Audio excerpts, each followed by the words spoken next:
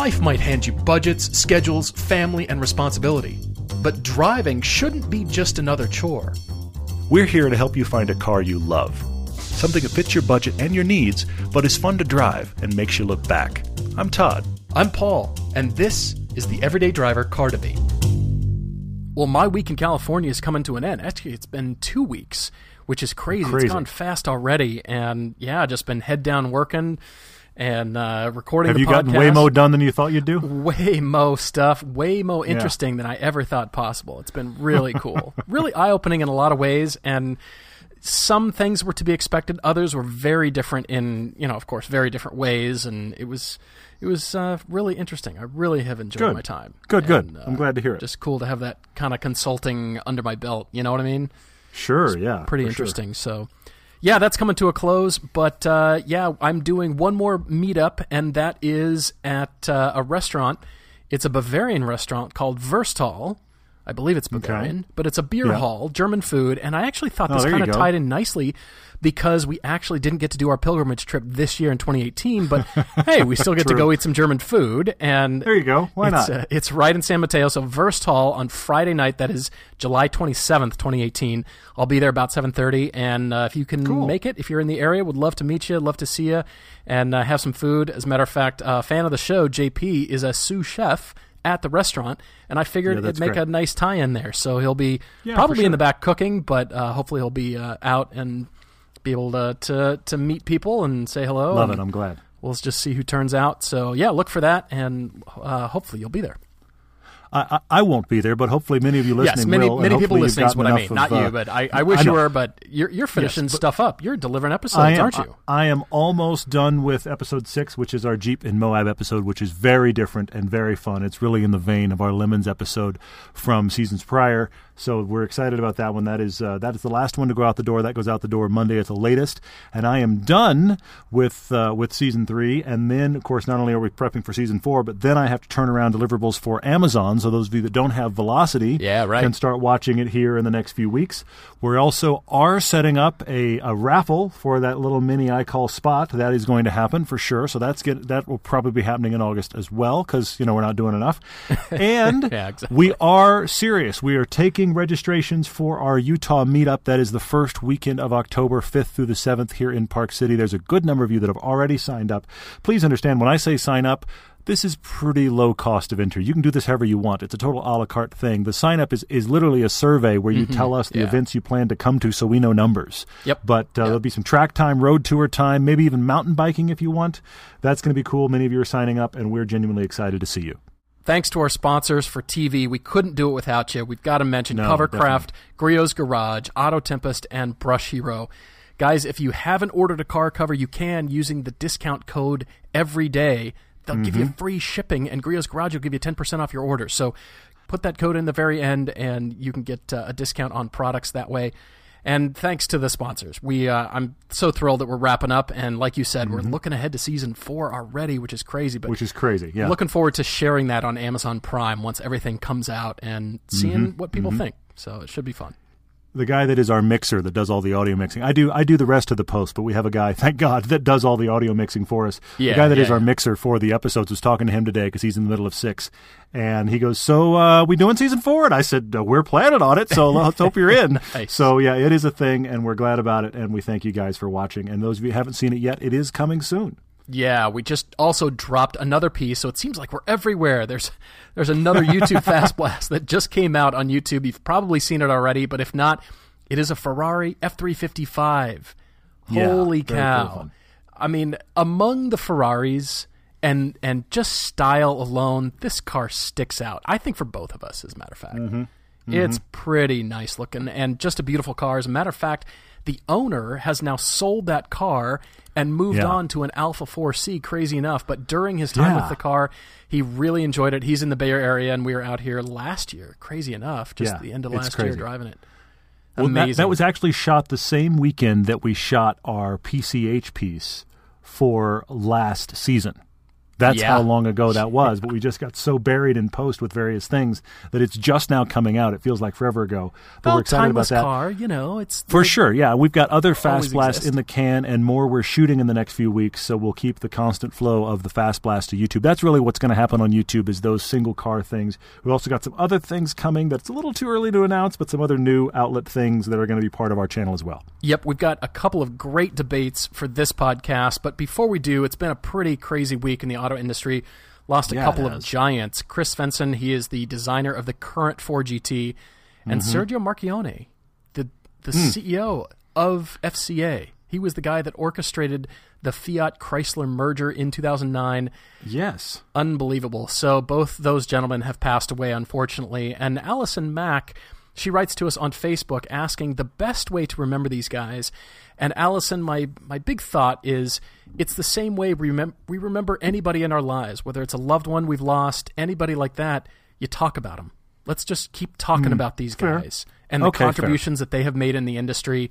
I think that's the best thing we can do. Of course, we can't go buy a Ford GT, and maybe you're not in the market to buy an FCA product, but let's talk about these guys. Let's talk about the contributions they've done, and I think they'll always come up in conversation, and I think that's the best way. Yeah, and it is amazing to see how much Fiat Chrysler has changed under that leadership. So it'll be interesting to see where it goes forward now, because that is, in that regard, I mean, that's losing an icon. So, yeah. Yeah, for sure. All right, jumping right into debates here. We have got Jody. He is in Salt Lake City, Utah, and he is with a pretty interesting story about a car buying dilemma that I found myself getting sucked into the more I thought about. I've been thinking about this one all day, too. Good. All right, I love it. But he's got some boredom going on with his current ride. As does the couple for our second debate, Brooks and Sarah. They're in San Diego, and Brooks is kind of admitting to some boredom, something that just isn't stirring his soul with his car, and we've got to get him into something different. And his wife Sarah as well. They're both looking for something. The budgets are very different, but we'll start it with Jody here. Jody writes to us. Like I said, he's in Salt Lake City, Utah. He's currently driving an 08 Subaru STI hatchback, so excellent car. He said, this is one of my favorites ever. It's a 2008, but he's been driving for 6 years, almost 6 years, and he's getting a little bored. Yeah. And he said, well, I'm doing that thing that you do at about that time period. You're contemplating, it's getting some mileage. Should I do a little bit of restoration and invest in the paint and the body and change the wheels, upgrade the electronics, minor performance modifications? He said the car is and always has been stock, but he loves the versatility, he loves the speed, loves the handling. Yeah. But it's all-arounder, the great all-arounder. It's the great Subaru STI hatchback. I mean, watch our piece where we did 2 STIs and an Evo. It's that generation. That was actually a 2010, but it's that generation of the Subaru STI hatchback, which, of course, they don't make anymore. Yeah. And Jody has loved this car. It's just been around too long. We actually know Jody. We've met him, and he's in similar social circles. He's actually in a coffee club that Paul and I are in. And I have to tell a story on Jody that made me laugh. Right.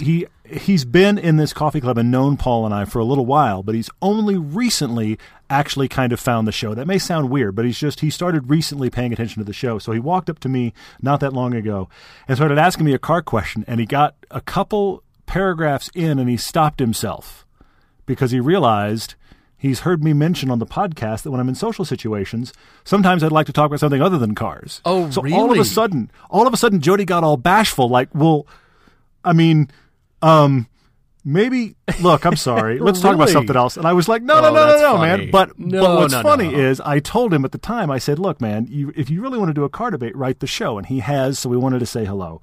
So we have to talk about this Subaru. And it is interesting because he is thinking about that thing that I think we all think of when our cars, I don't mean to say when all of our cars bore us, but when you just kind of get used to it. It just gets kind of normal. You do. Then you go one of two thoughts, especially if you listen to this show. One of two thoughts happens. You either go, do I sell this? Or you go, should I change this? Because what you don't want to do is just keep driving it as it is. So I understand that. So this is a good dilemma. What's great is that Jody has about $70,000 to spend on either 2 new things, meaning get rid of the STI and chase a genuine fun sports car. Right. Or possibly keep the STI and still get a genuine fun sports car. His wife has been, to this point, how do I put this tactfully? quite tolerant of Jody's musings. Exactly. And the tolerance is ending. So he's writing us and going, help me and help my conversations with my wife and my marriage by just solving this dilemma. Jody, I will have you know, I actually started taking this very personally and took it on as a, wow, okay, what can I really do for you? By the way, thank you for writing in. We really appreciate it. All right, so he's snowboarding, mountain biking, fly fishing. Occasionally he brings his dog, Ruby. I'm not very familiar with these dogs, but I looked up, did a little bit of research, and I thought they're really cool-looking dogs. Vizslas are gorgeous. They also, if you want a dog to run with you, you want a Vizsla. Because the Vizslas are like, I need to do about 5 or 6 miles today. You ready? You ready? You ready? You ready? That's a Vizsla. So Every be prepared. Day. All right. When I was in L.A., I had a boss who within the same 6-month period, they got a Vizsla puppy and they had their child. Oh, my gosh. I'm pretty sure that man didn't sleep for a year. Because wow. one of them always needed him to do something. He just for a year. Oh my gosh. And I don't know why, but they had this idea where we should get a puppy when we have a baby so they can actually kind of like integrate into our household together. By the way, terrible idea. Yeah, why is that? I've seen other couples that do that. I don't get it. Anyway, one of them needs to be settled before the other one appears. It's way too much madness. All right, so he's driving the STI around. Imagine all these sports going on, the dog, just bang around kind of car.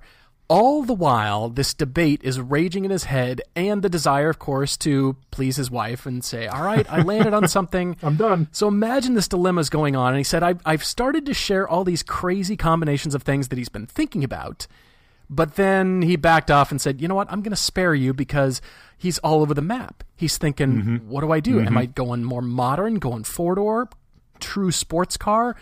Is it the small, fun-to-drive cars that he likes? Or that other part of him going, a vintage Defender 90 and something off-road. How do I justify this?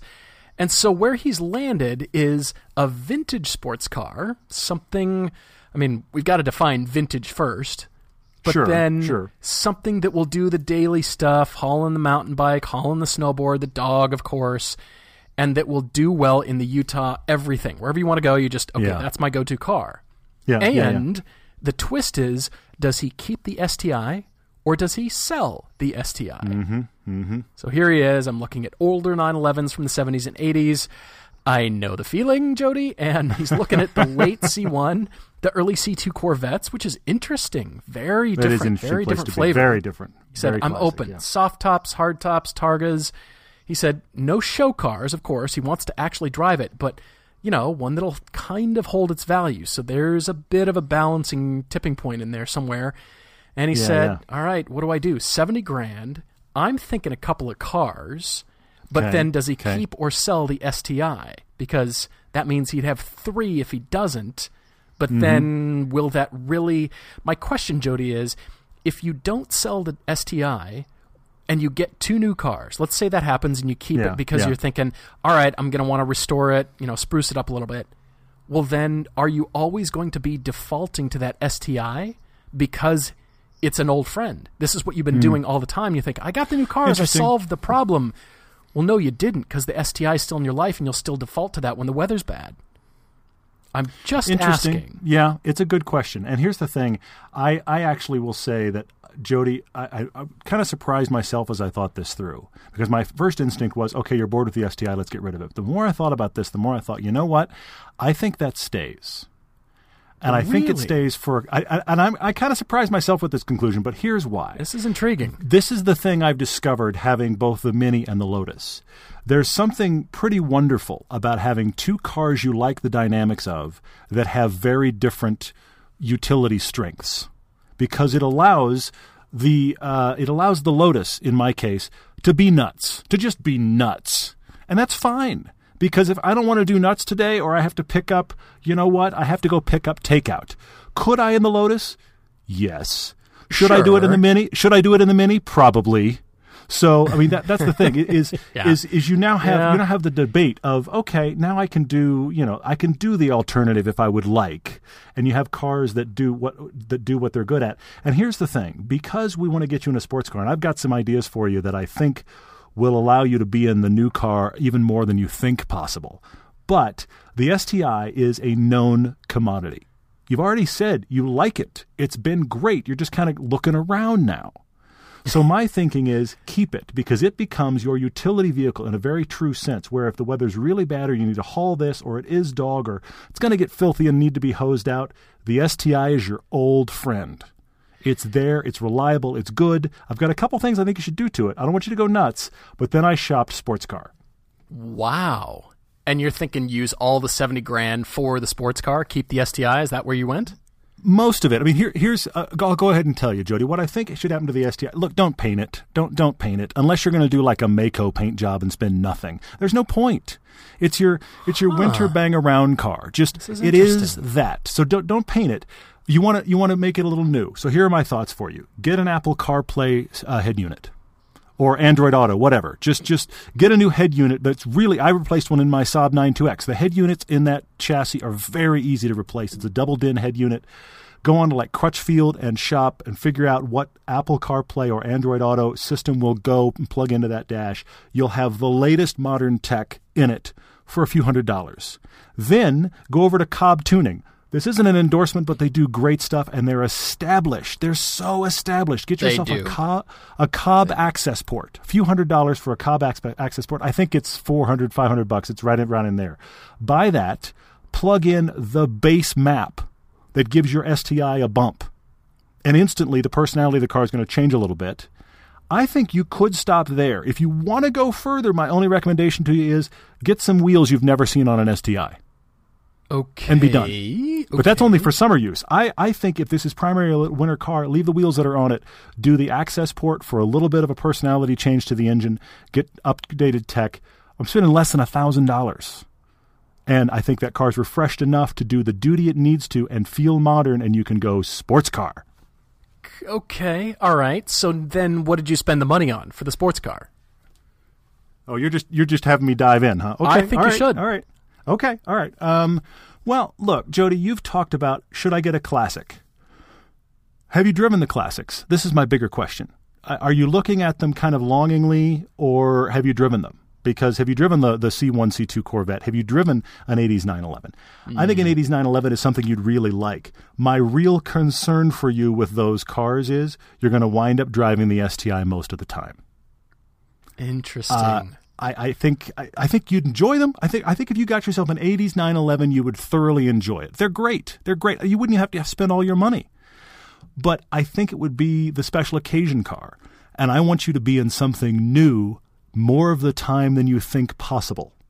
So while I like the 80s 911, I like the classic Corvette, I want you to have something that is a great sports car that is modern. I have 3 on my list.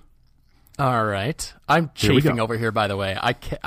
Yeah, this is interesting. Okay. All right. Well, it sounds like you're going to go somewhere totally different for Jody, so I'm looking forward to hearing that too. But here's the 3 on my list. Let's go more modern 911. 997 911. This is the bridge car. And what I mean by that is it's almost a modern 911. It's almost everything you get in a current 991. Almost, but it maintains the size and a lot of the feel from those 80s 911s. You get yourself a 997 911 4S. Okay. You've got all-wheel drive now. Okay. You've got all-wheel drive now. You could get a gorgeous one. You might even be able to find yourself a turbo. Maybe, but I don't think you need one. Get yourself a 4S. And here's my challenge to you, Jody. Get yourself a 4S, winter wheels and tires, and so you swap. When we get around to winter here and you need to put winter tires on whatever car, put them on your 911.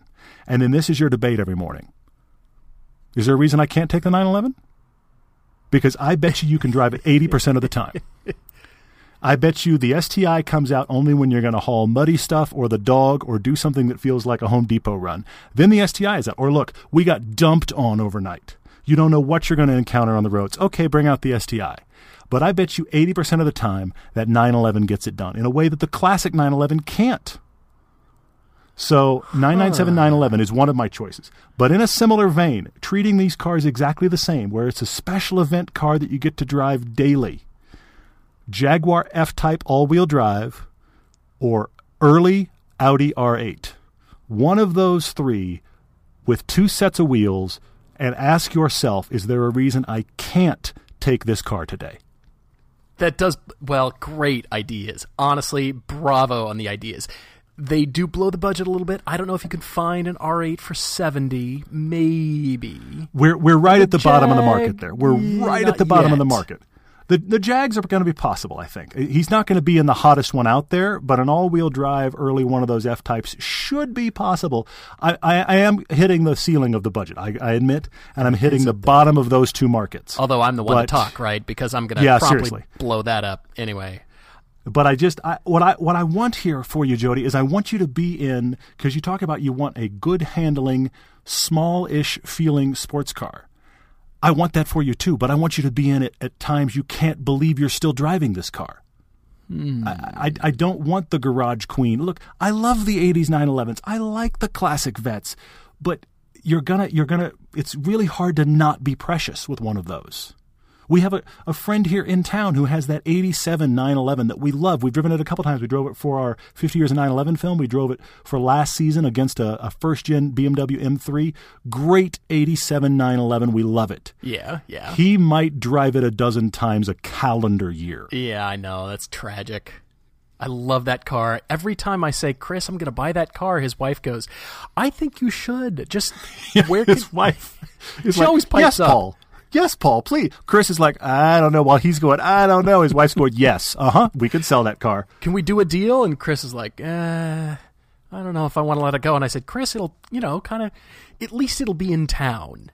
How about that? And it'll be getting driven a lot. It's not in the family, but it's at least, it's in the, he knows us. We're close enough. And yeah, totally. It'd be in the family, if you know what I mean. But at least it's in town. I'd like, hey, I love your car. Bye. Yeah, totally. But year-round sports car, Jody, I do. This is my question for you. This is my it's almost like a workout challenge I'm giving you. I want you to have a sports car, a true sports car in your garage where you walk out and the question is, why can't I drive that today? Because unless it's just a terrible day outside or the dog must come and there's 4 feet of snow, you know what, honey, I'm taking the 911 or I'm taking the R8. Whatever it is, just drive it. Wow, I love your choices. I went in a completely different direction, and I hope that I don't contribute to your indecision, the continuing indecision. And, of course, I think it probably will. But, all right, so as a counterpoint, Jody, I really love this debate. That Defender 90 stuck out to me, as did your prior car list, working backwards from the STI. You've had an FJ, Toyota FJ, a BMW 335i convertible. Yeah. You've had an 05 Jeep Wrangler, Acura Legend, Jeep Cherokee. You've had a Porsche 924 and a 1972 Chevy Nova SS. Mm-hmm. So that kind of helps me define classic a little bit more. I get it. I don't know if I would go straight muscle, something like that, or just, all the way back to 70s. But that Defender 90 stuck out, as did your lifestyle. I thought, all right, I can see why you would keep the STI, but I say sell it. I am selling the STI, and I'm adding that pool of money to the $70,000, which gives me more to work with. Okay. Yes, this is true. Okay. Because I think, all right, 124,000 miles on that STI. The car's not going up in value at this point. Those cars are not. It's not. No. They're not in that category where they're going to start to turn the other direction, and therefore you should. All right, put a little money into it. It's going to go back up in value. It's not. It's going to continue to go down. So therefore, I think it's good money after bad, personally. I would sell the car, add it. I'm going to call it close to 90 if you look for loose change in your couch. All right. Okay. And just add it all together, scrape it all together, add whatever's in your wallet. We'll call it 90. All right? Okay. All right. So then I thought, all right, you like that off-roading, that bomb around, just whatever comes your way, the car can handle it.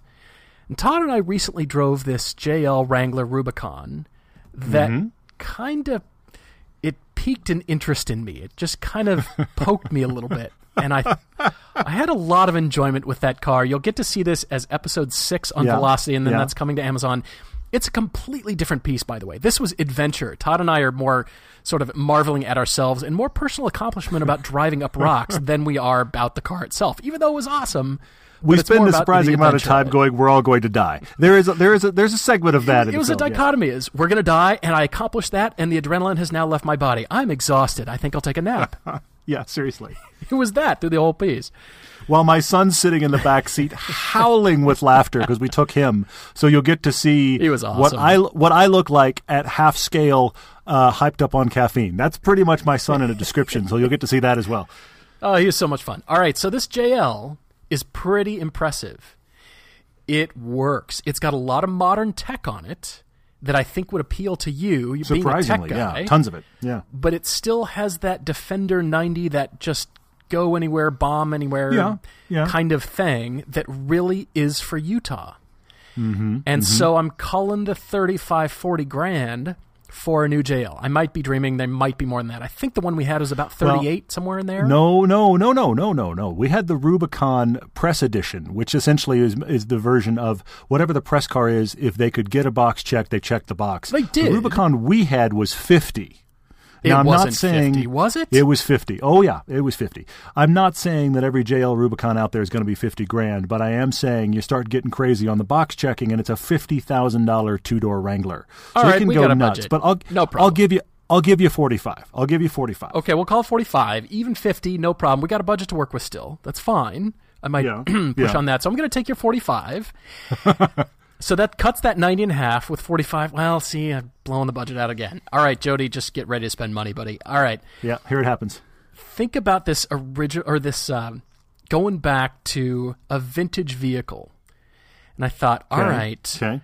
I do want something that is completely divergent, completely different. So when you open your garage, it's very much, how do I feel today, in the same vein Todd's talking about, but so different that it's almost less about weather and more about, what do I feel like today? Who am I today? What do I want to do? Because, of course, you can bomb around in the winter in the Jeep and in the summer. Not as much with a, vintage vehicle, but you know what I'm saying. It just... Yeah. It's like, which is your super suit for Tuesday? I understand. Leave it more open. So I came to a lot of BMWs, and I thought, okay. You also mentioned you didn't want a CUV or an SUV, and I thought wagons, there's cool wagons out there. I even went back to the E28 5 Series, so the original BMW M5, okay. but those are ridiculously expensive. But I did find an 87 535 for 25 grand. Did you really? Interesting. Beautiful condition, only 51,000 miles. I thought, Now, it was an automatic, and I thought, all right, you've had a BMW, you've had other things, like a Z3 Coupe. That just intrigues the daylights out of me. That's just the shoe. It's so useful to me, as are wagons. But once the 911 gets under your skin, I think it's going to be hard to convince you otherwise. Because I feel the same way. I'm constantly looking at the 3.2 Carreras and the 70s cars, and I know what that's like. Yeah. And so I went looking. Well, I didn't have to look far, actually, because I knew the car that I... You had all the sites actually saved on your laptop. You didn't have to go looking, but I take your point. Yeah. I take screenshots on my phone, and I look at them daily. I'm laughing because I don't think that's a joke. Sorry. Anyway. So there's this car that has gotten under my skin, even though I'm not a convertible or really a Targa guy. It's a 1989 911 Targa in a very different color called Velvet Red. And it's on this website, AICauto.com. They specialize in classic Porsches, and they do a few other things. They've got some minis and race cars and BMWs. Adding to Paul's list of websites. Okay, yes. So they've got this 89 911 Targa that's been sitting there for a while. And the red color is just, it's so deep and soulful, and it's stirring me, and I'm looking at this car. $59,000. So it's, they might take 55, they might take 56. Okay. And this car has just over 60,000 miles on it. Beautiful shape. I think somebody on a horse farm owned it and just kind of puttered around in it. This car is under my skin. I think you should go buy that car, Jody. And then get something so different that is the bomb around thing. It's a Jeep. You've had Wranglers in your life, but honestly, the new one is so much better than any prior version. It's astounding. And it's got tech on it, and they're very different, actually. And so I think, all right, these are two very different cars, and they would scratch very different itches in you. I see that. Yeah, I see that. Totally divergent, because I agree with Todd that if you do have that STI, you wouldn't drive it. you'd only want to drive the new thing if it's an awesome new Jag or an Audi R8. Let's hope so. Imagine how cool that would be. But then I'm thinking, well, the STI is just going to sit. So, A, why put money into it? And B, why keep it? Because you're going to be driving the R8 or whatever that is. And so therefore, if you've got two choices and the STI is out of your life, it's not even a choice. Or the opposite could happen. What I'm telling you is, well, I don't want to do anything to my new cars yet, so I'm just going to keep driving the STI. Well, then what have you solved? Nothing. True. So I can see how this is going to create more indecision because we're in totally opposite places. I realize that. I get that. But you've got a lot of considering to do. You know, I'm sure we're going to see you at some coffee club again. We can keep the conversation going. We should move on to another debate here, but first we've got a break. Jody, I hope that helps you. I really do. And you and I, we're so divergent on this one that but hopefully it's not making his head hurt. But yeah. But maybe it solidifies, and he disagrees with one of us and agrees with the other, or something. Probably. It solidifies. This is how it works. Yeah, I hear you. Yeah. And then there's going to be a car that we get to see, maybe? I don't know. At least photos. So if you've got your own debate, everydaydrivertv@gmail.com, or you can go to the webpage and under the About tab, there's a Contact Us button right there. You can get a hold of us there, and then watch for updates on the site as well. Of course, we're going to be doing all kinds of podcast announcements when the next TV season hits Amazon. I'm really excited for you guys to see this. It's so different, and the Jeep piece is so different for us. We're laughing at ourselves going, wow, that was different. Yeah, and for sure. Your cutting was excellent. It was masterful. So, well, I appreciate it. I mean, this week on Velocity, again, this is Friday. You're listening to this. Happy Friday to you. You have made it through another week. Tomorrow, of course, is Saturday morning. If you are watching on Velocity or setting your DVR, tomorrow morning is one of our crazier shoots for weather. It's essentially 3 CUVs and every kind of weather imaginable over the course of one shoot. So Paul and I get a little stir-crazy during the course of that piece. So we hope you enjoy that one. Of course, that'll come to Amazon eventually. But if you've got Velocity, we'd love for you to be watching it there because that helps us. It helps the sponsors. So we'd love to hear your thoughts. By the way, I have noticed many of you are leaving comments on Amazon on the seasons that exist on there already. That is greatly appreciated, and we will ask you to continue to do that if you would like to rate the show. We would love that. But again, tomorrow morning on Velocity is this premiere of the CUV episode. We call it 5-Seat Phenoms. It's the Mazda CX-5. It is the brand new Jeep Cherokee, not Grand Cherokee, Cherokee, the brand new redesigned version. Right. And you're going to think it's an oddball, but we'll explain it, the Subaru Crosstrek. So those three together talking CUVs. Awesome. All right, we will be back right after this.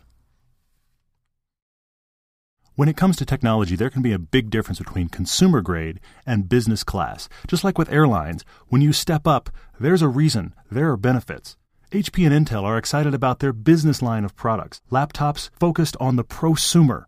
Many modern consumer-grade processors and mobile operating systems prioritize the battery life over the processing power. Business-class PCs often offer both better performance and longer battery life, and they allow users to work faster and longer while they're on the road. Ask me how I know. I've done this for years in the tech industry. And when you're searching for good laptops for graphic design or industrial design, you've got every right to be picky. HP has been a go-to choice for designers for years because their powerful laptops combine serious performance with a streamlined user interface. They strive to serve the pros, the beginners, and everybody in between. The HP Elite PCs are designed for heavy-duty reliability. We're talking 115,000 hours, that's right, of HP's testing on these standards to ensure they're durable. These business-class devices are bundled with software that sometimes isn't even available at the lower levels or is an extra premium to get it. It comes right on these PCs. Every Elite HP PC comes with HP Elite Premium support. That's 24/7, 365 dedicated people there to help you with your computer that isn't available on the consumer-grade products. I've used HP business-class PCs for years, and I know that support is crucial, as is the processing power, as is the build quality, and they deliver. You can get an extra 10% off on select 8th generation Intel-powered HP PCs with the code DRIVER until September 17th, 2018. Go to hp.com/driver. New to the Podcast One Sportsnet, Baseball and Chill. Listen each week to Kelly Nash and Scott Braum from the MLB Network as they cover all the big storylines and trending topics on and off the diamond. Some past guests include Baseball Hall of Famer John Smoltz and player-turned-coach Joe Girardi. You can listen free to Baseball and Chill exclusively on Apple Podcasts, PodcastOneSports.com, and the Podcast One app. If you love the show, share it with a friend and leave a rating for that one and this show. When you think of the things you do every day, maybe it's brushing your wheels to clean them, but brushing your teeth probably isn't top of your mind. For something that's so important to your health, and it should be, that's why Quip wants to help you brush better. Quip was called the best electric toothbrush by GQ and the Tesla of toothbrushes by Bloomberg. My son has a toothbrush with a timer on it. It makes Star Wars Darth Vader noises, and so he knows how long to brush. But you become an adult, and it's this subconscious thing you do. Quip's got a built-in timer. It actually vibrates and indicates when you need to change the sides of your mouth, and it also tells you how long to brush so you get the dentist-recommended 2 minutes. I'm attracted to this just by the design alone. It's slim, it's slender. I really appreciate the design of this toothbrush. 75% of us don't refresh our bristles every 3 months, let alone visit the dentist every 6 months. Quip starts at just $25, and if you go to getquip.com/driver right now, you'll get your first refill pack free with a Quip electric toothbrush. That's your first refill pack free at getquip.com/driver. Let me spell that so we're clear. This is GETQUIP.com/driver now. Here's some useful car tips you might not be aware of. A coffee filter and a little bit of olive oil can clean your interior. Removing excess weight from your car will improve the gas mileage. Why? Because the car is now lighter. And you can place your key fob on your chin or against your temple and increase its range. Weird, right? Well, here's another tip you might not be aware of. TrueCar also helps people get used cars. That's right. TrueCar isn't just for buying new cars. With their certified dealer network and nationwide inventory of nearly 1 million used cars, you'll enjoy real pricing on actual inventory and a simpler buying experience whether you buy new or used. And with TrueCar, users can see what other people paid so they know if they're getting a good deal before they're buying. They're also more likely to enjoy a faster buying experience by connecting with a TrueCar certified dealer.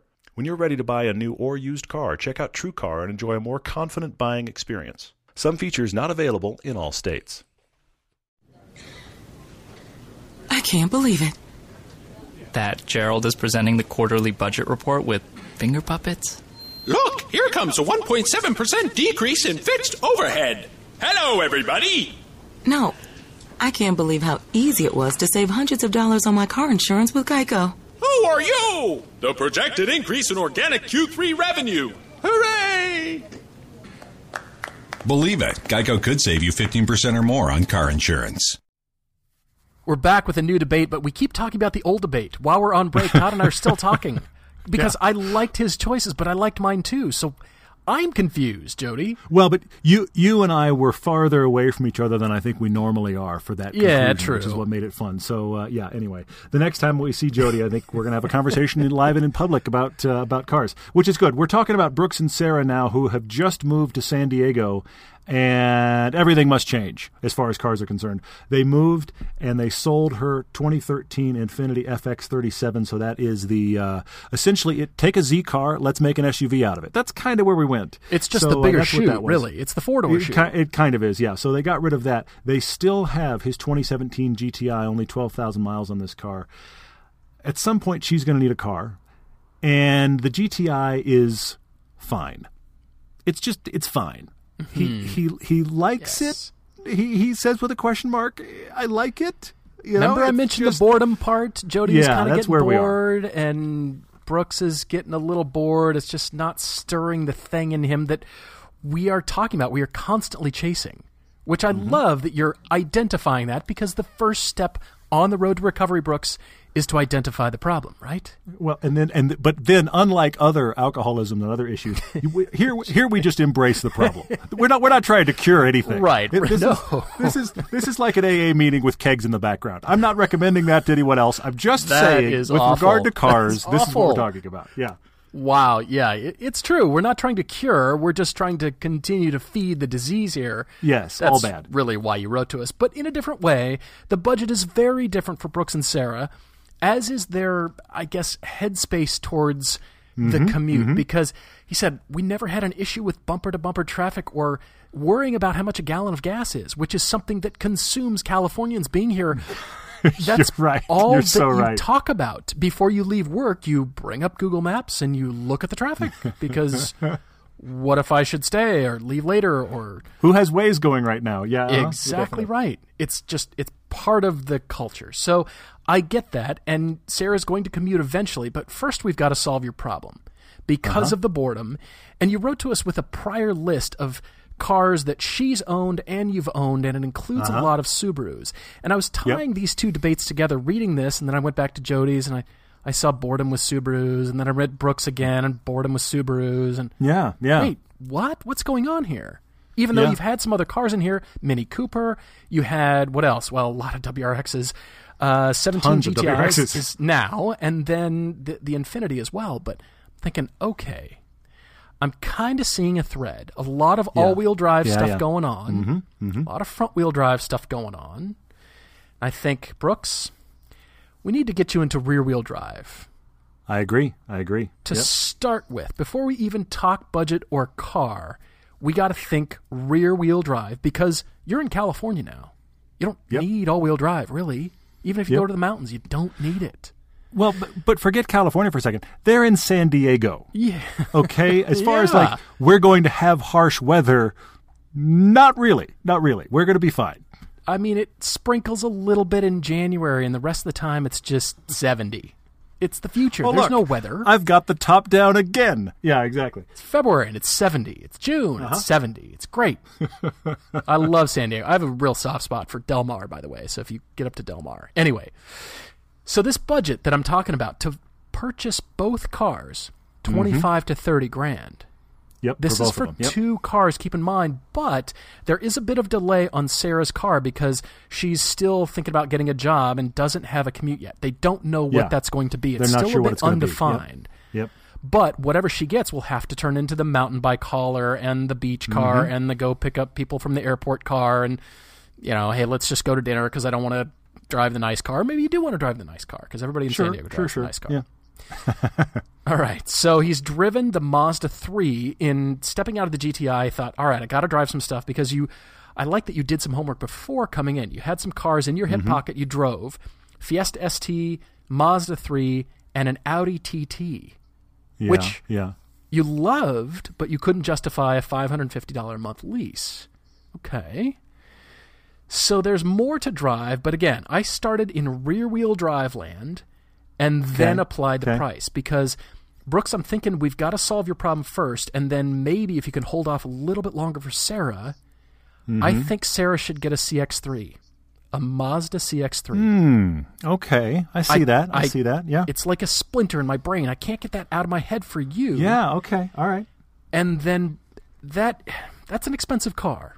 I mean, brand new, they're 26, 25, somewhere in there. Yeah, I do know a girl that bought one that was about 8 months, maybe a year old. She got it for $16,500, which means they're starting to be out there. Was that used? New they're every bit of $25,000. Okay. So, we're getting into a world where another 6 months or a year, that CX-3 is really viable for half your budget. I think that's a great one, Paul. I was almost thinking CX-5 the more you talk, but I think CX-3 is a better call. I do like that a lot. That's excellent. Interesting. Well, if she found one for 16, let's call it 16, 17 for Sarah, but set that aside out of the $30K, we've got at least 15 to 18 to work with. Totally agree. It's all a nebulous number. When you give me a hard and fast number, it's still very nebulous and celestial. You realize that, right? Yeah, Paul's still going to say, well, that's kind of where they want to be. I'll get close. It's in the baseball park. It might be in the outfield, but you know what I mean. You could see your budget from where I'm standing. It's way over there. Yeah. All right, so I thought of 4 cars, but then the last one is the one I think you should really strongly consider because I found some really nice ones. Toyota 86 is at the top of my list. Okay. All right. I think you need to go drive one. I think he does too. It's on my list of things to drive. I think that's a drive as well. Totally agree. There's a lot of elements about that car that you might find hit your hot buttons again that you're missing in the GTI. I love front-wheel drive for a variety of reasons, but it sounds like you've had a lot of, again, all-wheel drive, front-wheel drive. Yeah. That feeling alone, it's a buzz. You're going to think, wow, there's something that's been missing. I see that. Hyundai Genesis Coupe is on the list too, but it's a bit of a bigger car. It is, yeah, for sure. I also went to BMW. You've heard me say it before. Those 135i's with the Sport Pack are great. They're nearly a 1M. But the horsepower in there, there's still some things. Almost. Yeah. I mean, not quite, but you know what I mean. Yeah, you can see it from there. I get it, yep. But a car that we haven't talked about in a long time is a Nissan 370Z. And Brooks, there's a lot of 2014s, like nice ones with 40 to 50,000 miles. Excellent, maintained, they're beautiful cars. Red, blue, pick your color. And they're all beautiful, and they're pretty new. And they're very much in that vein, I think, of what you're looking for. Still good size. I like this car for you a lot. You can choose your transmission. You've got your pick of the litter. I think you should look strongly at 370Zs. At least go drive one. The 86 is going to be a lot smaller, but you still get a fair amount of power with that 370Z, which I like. Yeah, I mean, the 86 is actually going to be the more usable car.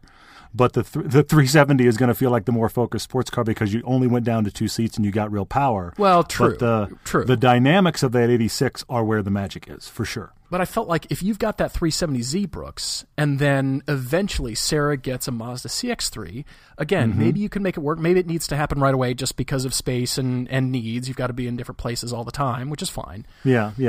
But if you could find in the 15 to 18 range a 370Z and go get Sarah a CX-3, you would have 2 pretty brand new cars in your driveway for not a lot of money. They're going to be reliable. They're good looking. They feel like smart choices, but still have some enthusiast feel to them. Both of them do. Very, very different and both very nice. I like both those choices. That would be a nice garage for you guys. I think so too. I do like where you are. You know what? I back you up on all of your choices. I have to add a few. Okay, excellent. Brooks, I'm going to go one place that's going to seem blatantly obvious, but we have to talk about it because you're in San Diego. You moved from rural Pennsylvania to work in San Diego. My friend, Paul was joking it earlier. Look, it's February. It's 70 degrees. Look, it's August. It's 70 degrees. You need a convertible. You need a convertible option in your life. And I'm going to say the obvious. Go shop MX-5s. I love it. Yep. Because here's the thing about the MX-5. Yes, it is the answer is always Miata. I know that joke. But you talked about you have a 15-mile commute. You wouldn't mind doing manual transmission on that commute. In a Miata, you really wouldn't. You wouldn't mind it at all because it's got a simple, easy clutch. It's easy to drive. And here's the genius of the Miata. It is the one-arm top removal. You can be sitting in stop-and-go traffic and go, it is a nice day. Whoosh, top down. You're sitting in stop-and-go traffic. Oh, look, there's our one cloud we get once a year. Top is up. Okay, it's just and if you don't want to do the traditional convertible thing for your budget, let's say $15,000 or so for that car, you can also find the power retractable hardtops from the 3rd gen. Those are out there too. So I think, look, of course I like the 86 for you. The 370Z would be fun. I wouldn't get a 370 convertible, by the way. I would get a hardtop. But I would go for hardtop too. I think you have to seriously consider a convertible. And if you're going to seriously consider a convertible, the MX-5 goes right to the top of the list. It will run. You will enjoy it. It's just that car is easy to love, which is why so many people do. You have options for your budget. I know that that may seem blatantly obvious, but I keep going, you live in San Diego. Get the convertible of convertibles. If it's not hot enough for you, there's so much stuff you can do to make it hotter, but yet when you're sitting in traffic on a gorgeous day in Southern California, you're going to think, I moved to San Diego, and this is awesome. You just are. Yeah. So that's going to go there. I'm going to left turn for a second. A car that I think you and your wife would both enjoy because of its personality. I can spend less than half your budget, and I almost think it's a car you and your wife would go, but wait, I want to take that today. The Fiat 500 Abarth. Oh, interesting. You talked about how you liked the Fiesta ST and how it drove, but the cabin wasn't roomy enough. The 500 is a bubble cabin. It has a surprising amount of space, front and rear, more so than the Fiesta ST. Your visibility's good. I agree. Visibility's great, and your body room. Now, look, I don't like the seating position as much. It's got you always talk about it, Paul. It's got a high H-point, high hip point. It's got almost a van-style seating position, which is a little weird in a car that's as sporty as it is. But the upside is you've got a lot of visibility and a lot of space, and that car just has personality. So I think that what you're missing in your GTI is that kind of unpredictable, snorty little dragon personality that the Fiat 500 brings to the party. You can get yourself a bike rack for the car. You could take it kind of everywhere. I think it's a car you guys might almost fight over. So part of me is thinking 500 Abarth and a Mazda MX-5. That's a gorgeous garage for San Diego. I really like that. I will say a couple of wild cards. If you want to go back further, I'm talking age-wise, in your 15 roughly grand budget, you can shop a first-gen Porsche Boxster. Those are out there for that money. And, of course, you could shop the Honda S2000. That's good. following my Always good. Following my convertible world. So those are my wild cards because you're going to have to go older. But, okay, all right, you have to look at those as well. Brooks, seriously, you and Sarah need a convertible in your life. You're in San Diego. I'm saying it again. And I do think the 500 Abarth car is a car it would make you both laugh.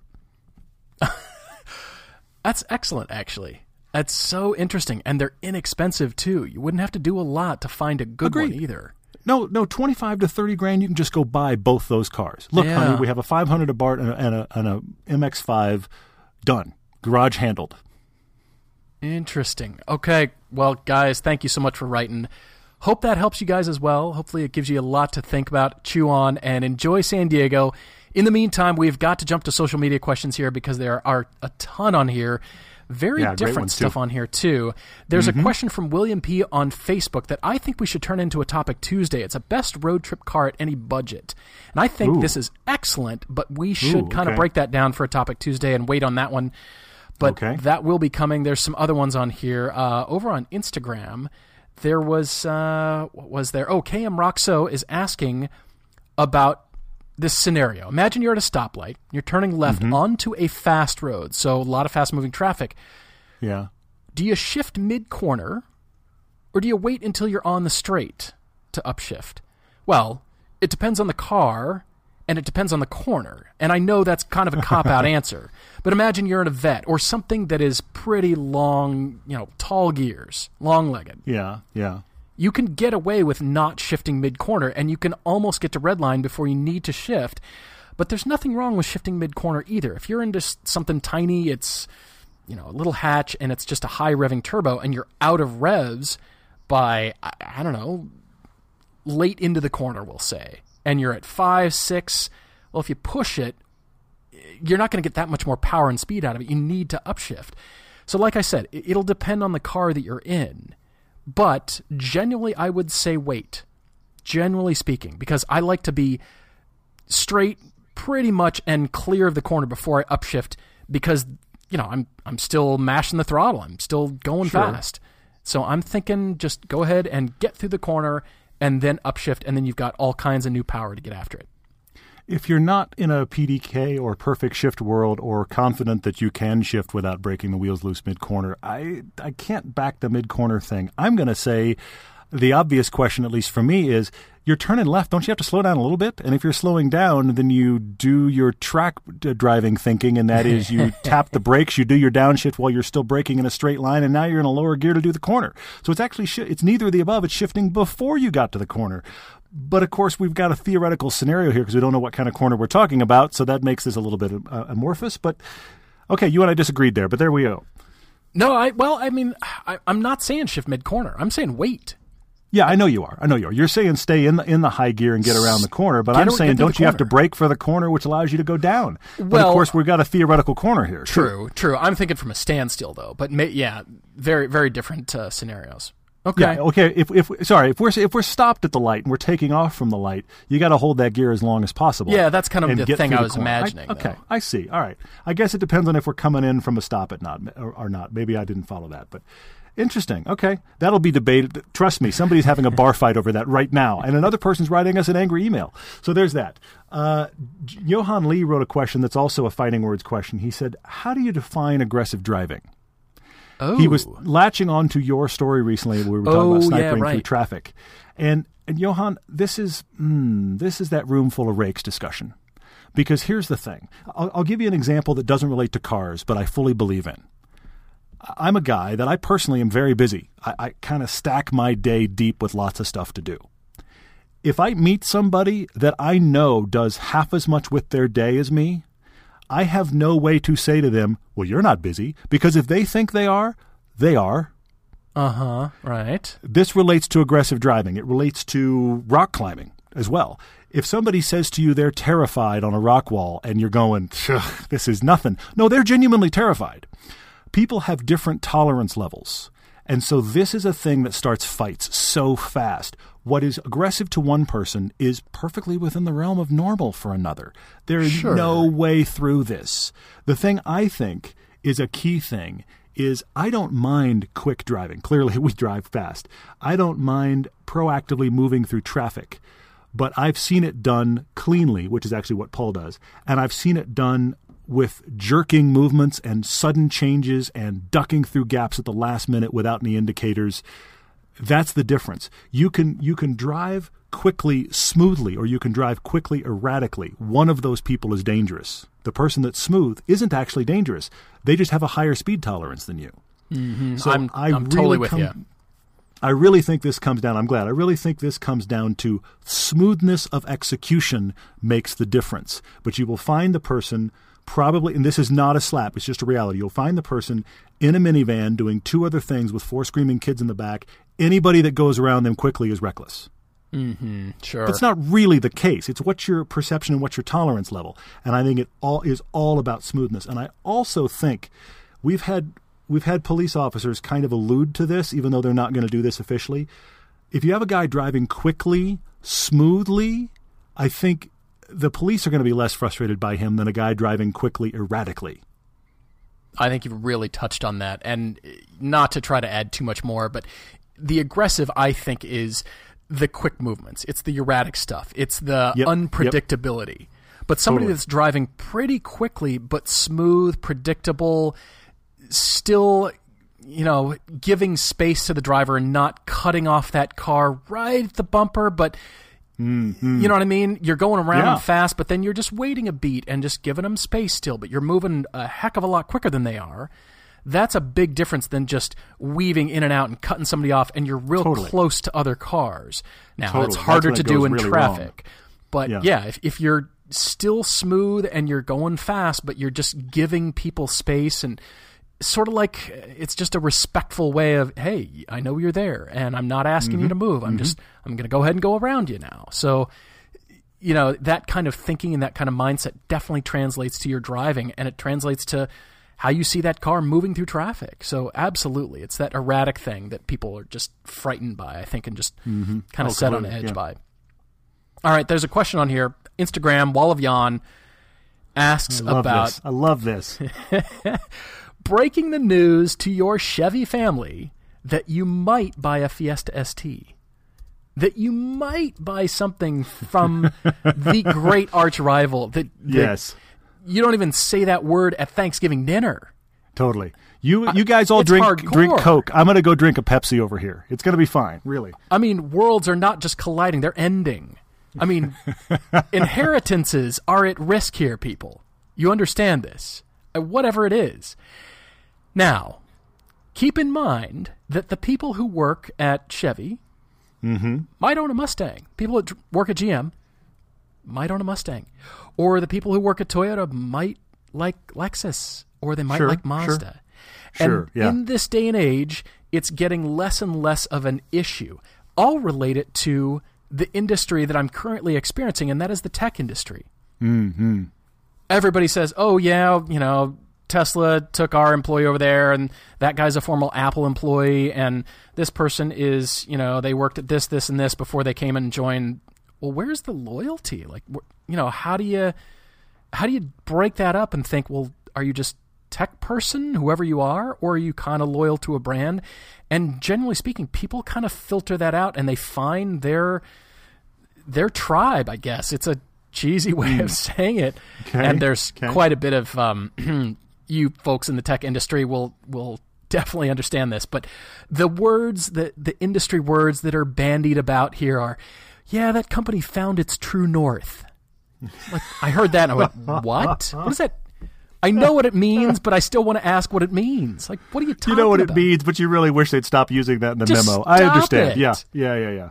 So that's becoming less of a thing. So in the tech industry, people are cool with, yeah, he's an Apple employee, or, that Apple employee came from Google, or whatever. There's a lot of crossover, but it comes down to kind of who you are and joining something that you feel like is kind of your tribe. And so if that's Ford, and even though your family's Chevy, why can't you coexist peacefully? Because it's happening in the car industry. It's happening in all kinds of industries. You got to find who are you, and if that's you and your family's Chevy, but hey, I'm not Chevy. You know what I mean? I think that's a valid discussion. Now, it is a valid discussion. In the 70s, that was not okay. All right, I get that. 60s, I mean, that was just like, that was grounds for all kinds of things, if you know what I mean. But nowadays, Wall of Yawn, I have a different thought. I hear you. I think that's great. I have a different thought, Wall of Yawn. Here's the thing. This isn't a family that likes Chevy and you went and bought a Ford Mustang. My point here is, if you bought a Ford Mustang, you overlooked the fact that Chevy makes a competing product in that space. I could see them getting mad at you. The Fiesta ST, honestly, lay it at the feet of your family. What does Chevy make that competes with this? Because I'll give you the answer. Nothing. Yeah, Zero. True. They True. don't have anything in their product line that can compete head-to-head with the Fiesta ST. Now, lay at their feet the fact that auto journalists across the board love the Fiesta ST for its dynamics. I'll tell you, honestly, speaking truthfully, the first time I heard people say, the new Fiesta ST is brilliant, I went, the Fiesta ST is what now? Right. Honestly. Right. And then I drove it and went, no, that's really right. If there was a Chevy product that could do what the Fiesta ST does, if Chevy was playing in that world and you overlooked it to go to the Fiesta ST, maybe there's something to fight about. But Chevy's got nothing. You went and bought a great little hatchback. And so they may not like it, but guys, if Chevy wanted to make me something like this, and I'm saying it to Chevy right now, people would buy it, but it doesn't exist. So I bought the Fiesta ST. I think that you can stand on that all day long. Yes, exactly. Which is crazy. Ford kind of went, well, we can't maintain this either. So you bought a great moment-in-time car that most everybody that's driven it goes, this is really awesome. Yeah. And Chevy's got nothing to throw at that. So I think you're done. No, that's interesting. Excellent point. Remington G21 wrote in, wow, talk about room full of rakes. I'm teaching my mom to drive stick. Wow. Yikes. Wow. Every parent's different about being taught things by their children. And learning to drive stick is a genuinely stressful situation. You're taking on something there, my friend. So let's see if we can walk carefully. She seems to get the basics, but what seems to be tripping her up and you're asking about is shift points. She's married to the RPM. Oh, that gets to 3,000 RPM, and she goes, this is when I shift. And you're sitting here going, how do I explain that it varies? I'm going to try, and I'm going to fail, but I'm going to try on this. First off, and I know this is a reach, but this is the best reach. Does your mom bike? Does she road bike or mountain bike? Okay, because that is the simplest way to explain it. Because if you bike on a bike with gears, you start to learn instinctively, I need to be in a lower gear now. But when you rode this ride yesterday, maybe you weren't in a lower gear. You didn't feel like you were having to work as hard, whatever. You just kind of almost subconsciously you get, and I've been biking a lot, so it's where my head is, but you can subconsciously get into this place where I need to be in a lower gear. I need to be in a higher gear. And your amount of pedaling, which is your RPM in that situation, your amount of pedaling may change as you do it. So there's that question. The other one I'm going to give you is a blender settings. If you have a blender, does it blend? If you have a blender in your house. Everything blends, apparently. Seriously. If you get the right blender, it does. But here's the thing. If you have a blender in your house and you're blending whatever it is, there's no instructions. There's no tachometer for you to know the RPM. You're watching and feeling the blending happen and going, oh, I need to be in this gear now. Oh, I need to be in this gear now. Oh, I need to be at this speed now. It's the same idea. You're doing it based on how the machine is responding. These are the things to try to take into driving a car. If you're driving casually, shift low. But if you need to get around that truck, you've got to wait because the more power is higher up. It's like the bike. It's like the blender. You've got to get a feel for it. And there is no hard and fast, this is when you shift. Maybe that helps, but you're in a world of landmines, so best of luck. I keep thinking of things to relate this to, and I'll come to cooking. All the best chefs, just a little bit of this and a pinch of that, and they just kind of season the taste. And I'm going, yeah. And my sister tells me, if you can read, you can cook. And I'm thinking, well, all the best chefs are just doing it by taste, and they keep tasting things, and they keep sweetening that, and then they know what ingredients to add. And how do you know? There's no book. There's no recipe for that. Just what secret ingredient was in your pasta sauce? That is delicious. Very different. What'd you do? So, yeah, cooking's the same way. So making wine. Everybody starts with thyme and yeast and grapes. Why is there $2 Chuck? And why are there $3,000 bottles of wine? What happened? Massively divergent all of a sudden. Yeah, I take your point. Yep. All right, there's design questions I cannot resist from Brandomness on Instagram about car designs. Are they exciting when they're new and fresh, or are they exciting later on, a few years, when they've gained some relativity, or just time to soak and time to be in the marketplace, time for people to get used to them and see them? He's saying, I find myself more and more fond of cars that are at least 5 to 10 years old, even though I might not have liked them when I came out. And then that kind of relates to a question from Aurelio. He's over here on Facebook asking, at what point is design still thoughtful and beautiful? I think Brandomus answered that question. It's later on, if that grows on you, and you're more interested in like the shut line or the fender line, or how parts fit together, those parting lines on Mazdas, and how thoughtful those were, and you think, wow, that was well done. It still looks good. Than a overstyled Hyundai Sonata or something from late 2000s, or you think, well, that was just kind of, for the time, the prior generation E-classes, the round headlights and oval headlights and that kind of thing. And we went into the elliptical stuff, and it was just sort of like, all right, you're just picking up on flavors of that time, but you didn't make something that is really timeless.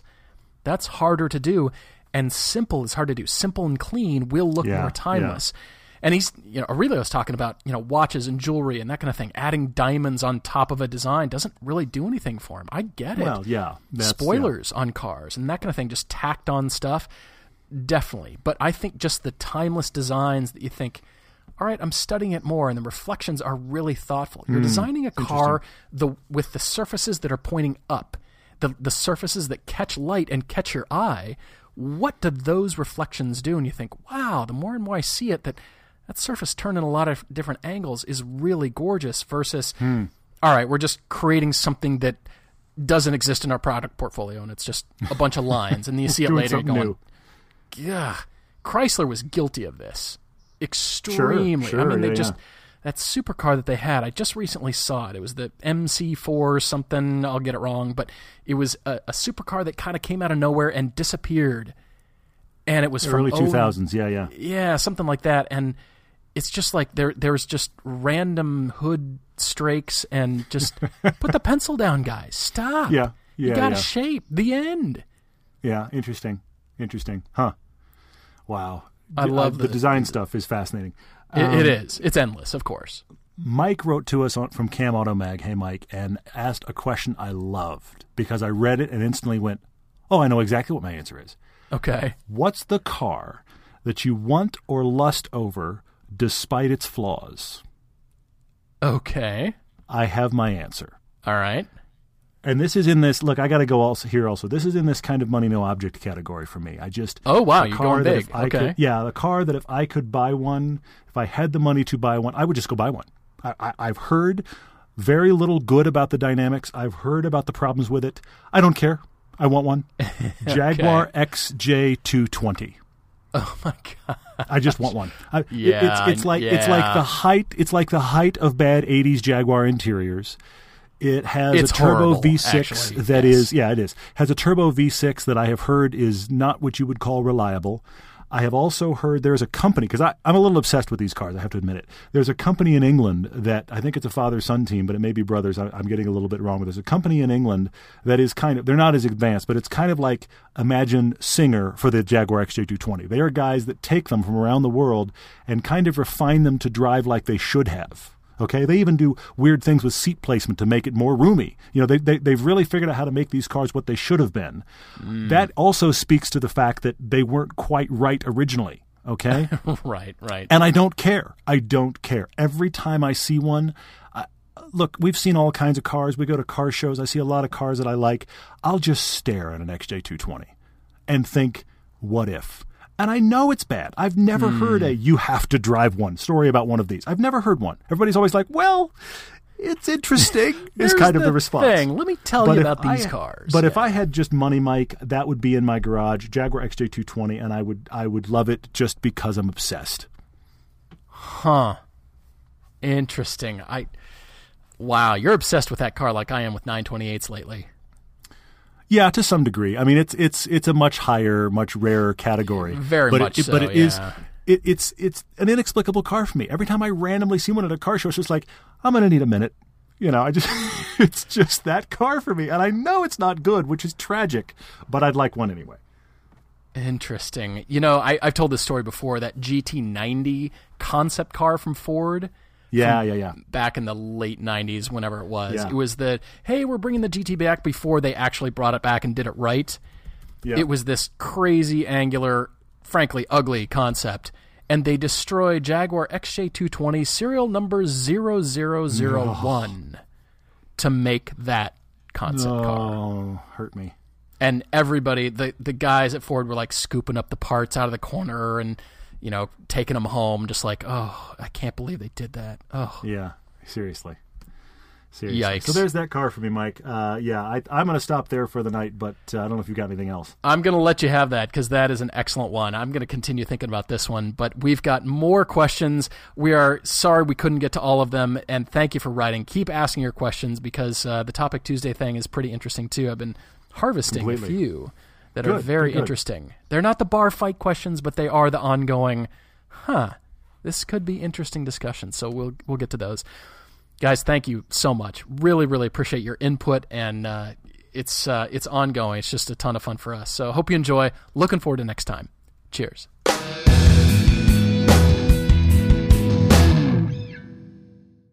Geico presents Unhelpful Home Improvement How-Tos. A slippery bathroom floor can result in expensive hospital bills. So today, I'll show you how to cushion a serious fall by filling your bathroom with thousands of plastic balls. Just nail a piece of plywood across the doorway and dump in 2,000 multicolored plastic balls.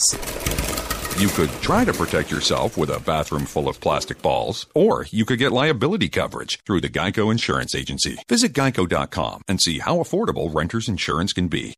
I'm Rita Foley with an AP News Minute. Federal government worker Blake Murray in D.C. says he's pretty much had it with the partial government shutdown. It's pretty demoralizing, and I feel like kind of a pawn in a political game and totally powerless. House Speaker Nancy Pelosi is asking President Trump to postpone his January 29th State of the Union address, citing security concerns.